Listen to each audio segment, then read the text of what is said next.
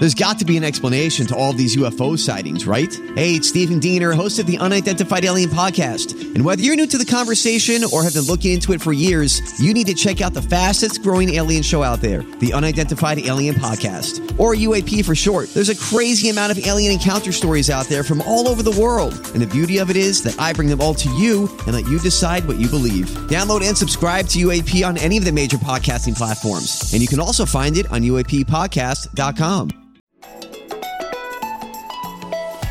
It's Monday, August 29th. From inside the WTOP newsroom, this is the DMV Download, brought to you by the men and women of Steamfitters Local 602.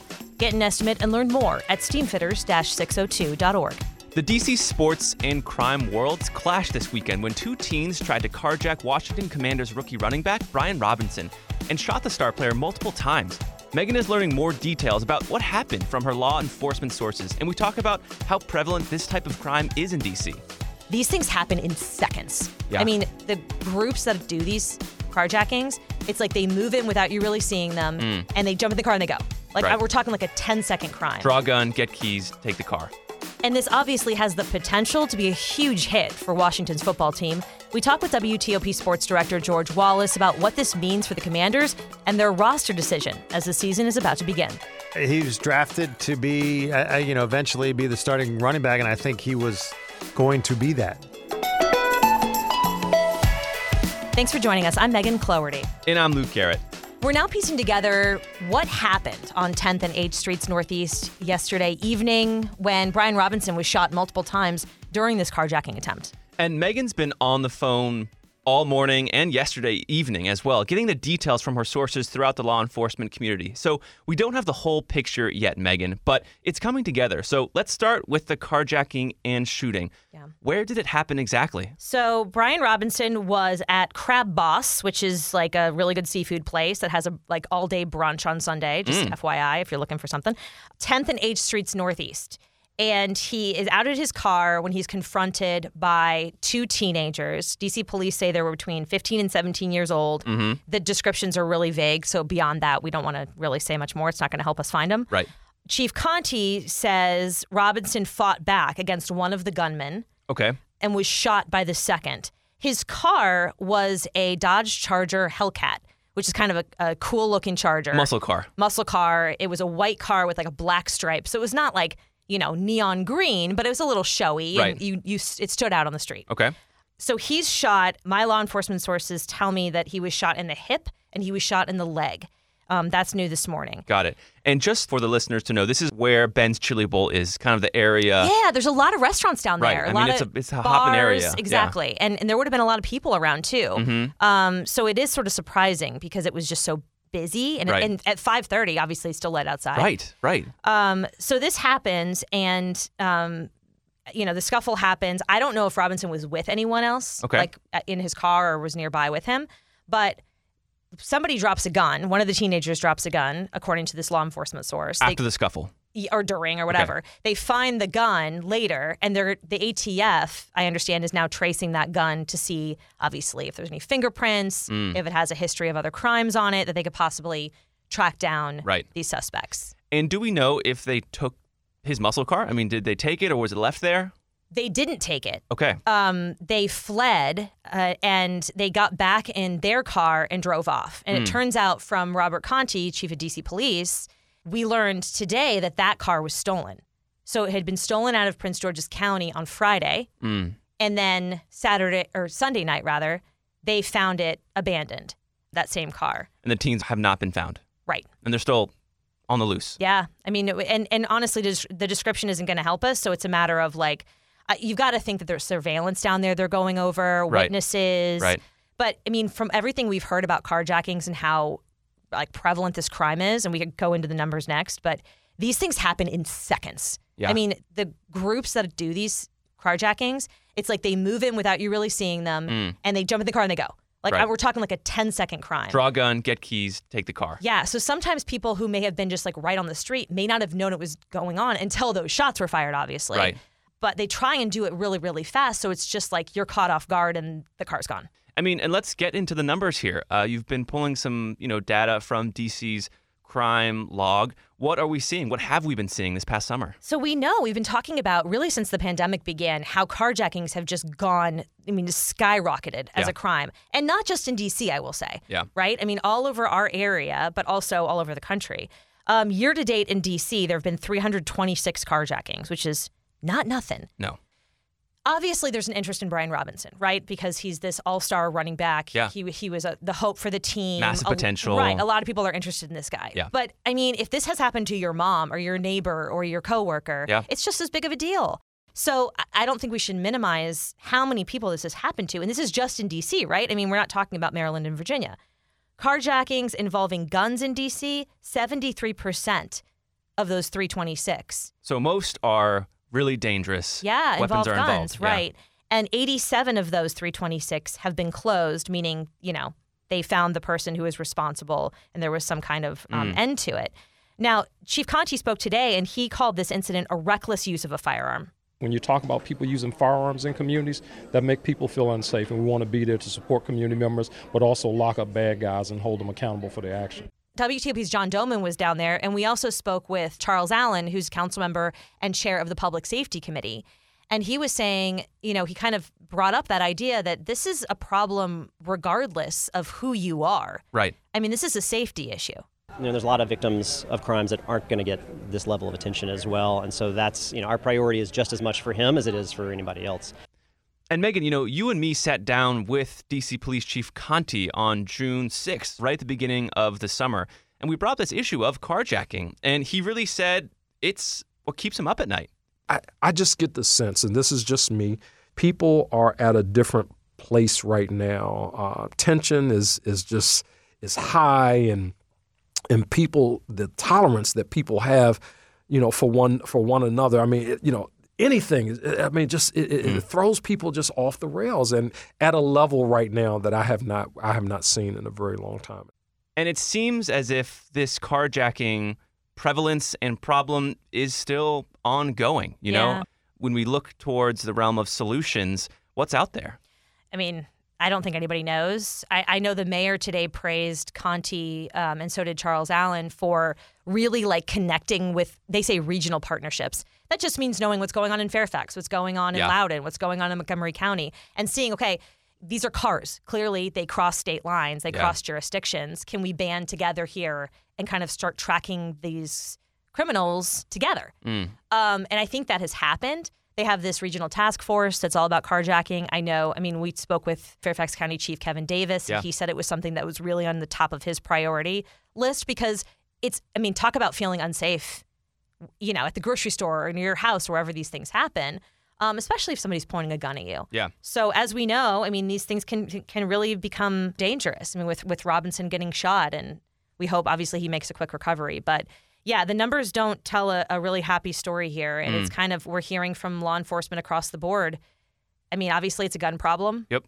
Obviously it's they're getting away with it if you've only solved, 87 of 326. So it could be the same kind of groups of people who are out there. Right. That's been discussed as well. But as far as an answer, I don't think there is one right now. Yeah. And, it reminds me, kicking it back again to our conversation with Chief Contee, he talked about how to best treat these criminals who are teens. How do you do that? How harshly do you punish them? Where do you put them back in the community? And he brought up an interesting point where he said, I'm actually scared for these teens themselves because they end up getting killed and hurt a lot of the times too when they draw a gun on someone. It creates an awful situation for literally everyone involved. Absolutely. Well, we'll be keeping an eye on, Robinson and his recovery, and also how leaders around our region really respond to this ballooning problem of carjacking. And after the break, we're going to talk to WTOP's George Wallace about what this could mean for Robinson's career and what it means for the Commanders' upcoming season. Backed by the experience of its hardworking members, Steamfitters Local 602 is ready to take on your next commercial, heating, cooling, HVAC, or refrigeration project. Steamfitters Local 602 adds value to our community through its partnerships with local contractors and building owners, all while keeping the focus on improving the lives of its members and their families throughout the DMV. For work that's on time and on budget, go to steamfitters-602.org to schedule your next project. That's steamfitters-602.org. Steamfitters Local 602, changing lives. Thanks for listening to the DMV Download. If you like this show, give us 5 stars and leave us a review on Apple Podcast. We love hearing from you guys, and your reviews really do help other listeners find this, our area's only in-depth daily local news podcast. And thank you for making us a part of your day. So clearly, this is going to impact the Commanders. During the NFL preseason, Brian Robinson emerged as a powerful running back. The 3rd-round pick from Alabama showed great potential for this upcoming season. But after the carjacking and shooting, this all changed and was thrown into uncertainty. Yeah, and we don't know, obviously, the severity of Robinson's injuries or what it means, how much he's going to miss, if anything. We turn now to WTOP Sports Director George Wallace to learn more about Robinson as a player and, of course, what this might mean to the team. George, thanks for being here. Oh, thanks for having me. What is the team saying so far? I know this just happened yesterday, but what have we heard out of the Commanders? Well, they had practice this morning, and then Ron Rivera said he has spoken with Brian Robinson, visited him last night, said that they don't know how long he will be out, but he is in good spirits, and that, obviously it could have been a lot worse. They're very fortunate about that it was not worse than that. But they don't know how long he's going to be out, where they're going to have to rehab or anything like that. But he has spoken to him a couple of times. He seems to be, for what happened, he seems to be doing okay. And then Brian Robinson actually tweeted this morning or put on his Instagram story that surgery went well and that he's already out of surgery. So we'll know more, I think, after. That's good. As we get later today and tomorrow. And moving to Robinson, as a player, what did he really show the Commanders this preseason, and how does this affect the Commanders as a football team? Yeah, I mean, he was drafted to be, eventually be the starting running back, and I think he was going to be that. I think he had shown enough this preseason. Antonio Gibson was kind of penciled in as the starter, but he fumbled in the first game, and then Brian Robinson was taking first-team reps since then. So I think he didn't play the other night against Baltimore. He rested all the starters, so that was a good sign there.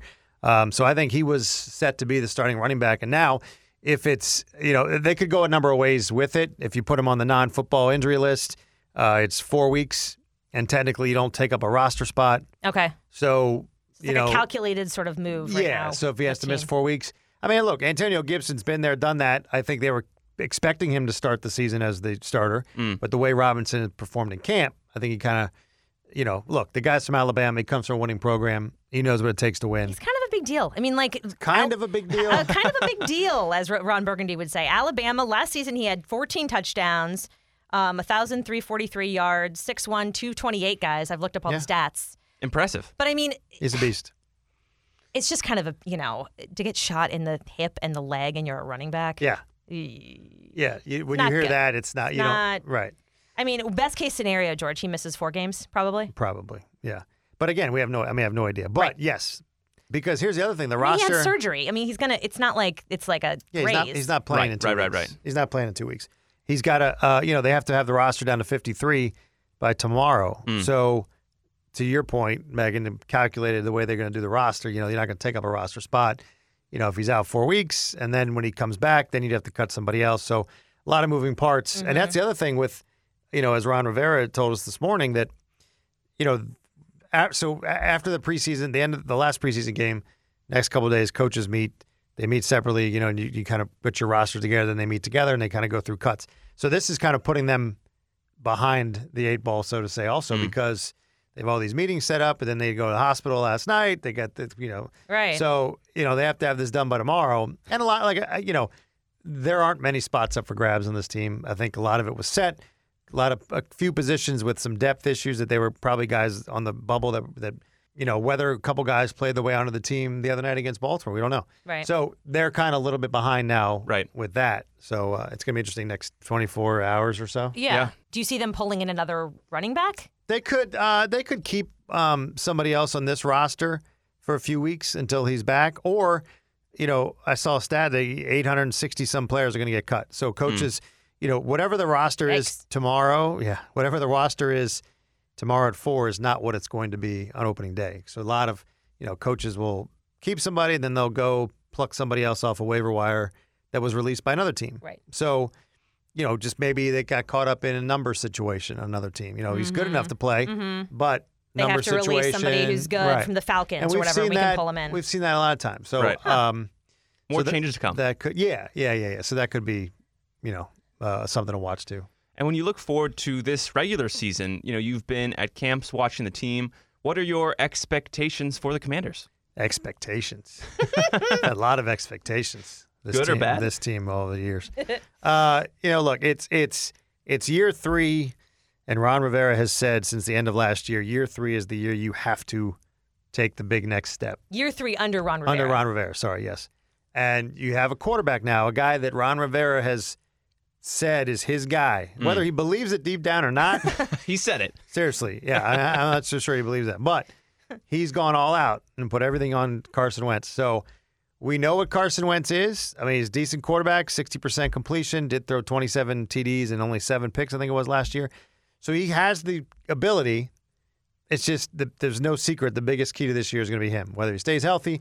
And again, that's just the way it is in all of sports. If you stay healthy, it's a big part of it. But they do have weapons on this team if Wentz is able to stay healthy. And it's a night and day difference between he and Taylor Heineke. The defense can't be any worse than it was last year. I think they'll have to be better. How's the O-line is my question. That's the tough part, too. They have lots of injuries along the offensive line and then lots of depth issues, we need too. to protect our guy. Because you lost Brandon Sheriff also. So, the guy. Do they have the ability to win 9-10 games? Yeah, I do. The way the schedule sets up. Double digits. You said 10. I do. Schedule sets up nicely. They've got some weapons. You're playing technically a last place schedule. But again, that changes year to year in the NFL too. They have Jacksonville, Detroit, weeks 1 and 2, the 2 worst teams last year. They're getting better. Jacksonville's a new coach. So, but my point is, if you are who you expect yourself to be in year 3, I don't care how good Jacksonville is, how much they've improved. You can't lose that game. You can't lose to Detroit. Right. You're set up to win. I mean, if you wins. don't win those 2. Yes. You don't have many must wins in weeks 1 and 2. It's a must win. Huh. Okay? Write it down. We're here for Take it. a picture, recording I've written it down, George. Write it down.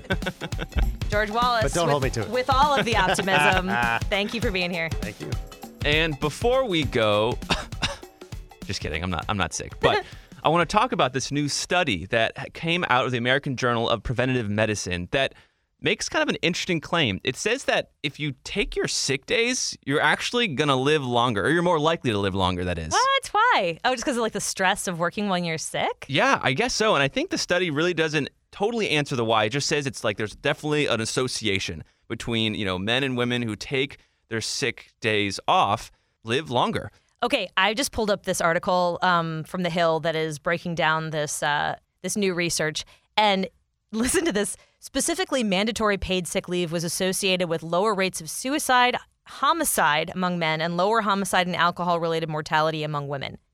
That's pretty morbid. Yeah, but that's pretty dark. It is dark, but I guess it makes sense. Like if you're sick, you got to take care of yourself. And I think that's also, what I'm getting from it personally. It is also speaking to mental health, too. I mean, I think if you're just overwhelmed and it's too much, obviously, I think that's when people push through. Right. I mean, at least, I don't know. It just seems like, I'm not really sick. Like, I'm not going to make anyone else sick. But, yeah, you need that time. You need that break. Totally. That's so interesting. Yeah. And the article also says that the United States is one of the only developed countries without a national paid sick leave policy. I mean, here at WTOP, we are lucky that we have paid sick leave, which is really nice, but not everyone in this country does, which this study maybe, I don't know. I mean, what does that say? Right. It could mean that you just don't get paid that day or whatever it is, which obviously then it changes your mind as to how you want to take your sick days. That's interesting. Well, take your days. If you're sick, take it off. Get some rest. That's good advice for a Monday when we're all like, ugh. I know. And that'll do it for us today on the DMV Download. We are sponsored by Steamfitters Local 602. Our managing editor is Craig Schwab, and our music is by Real World. Give us a review and rate our show if you get the chance, and while you're at it, hit that subscribe button so you never miss an episode. You can also find us on social media where we're posting content every day, and you can find out more about this podcast and become one of our VIP listeners at dmvdownload.com. The DMV Download is a product of WTOP News. Listen on 103.5 FM in the D.C. area, 107.7 FM in Virginia, 103.9 FM in Frederick, online at WTOP.com, and on the WTOP News app. Have a good night, guys.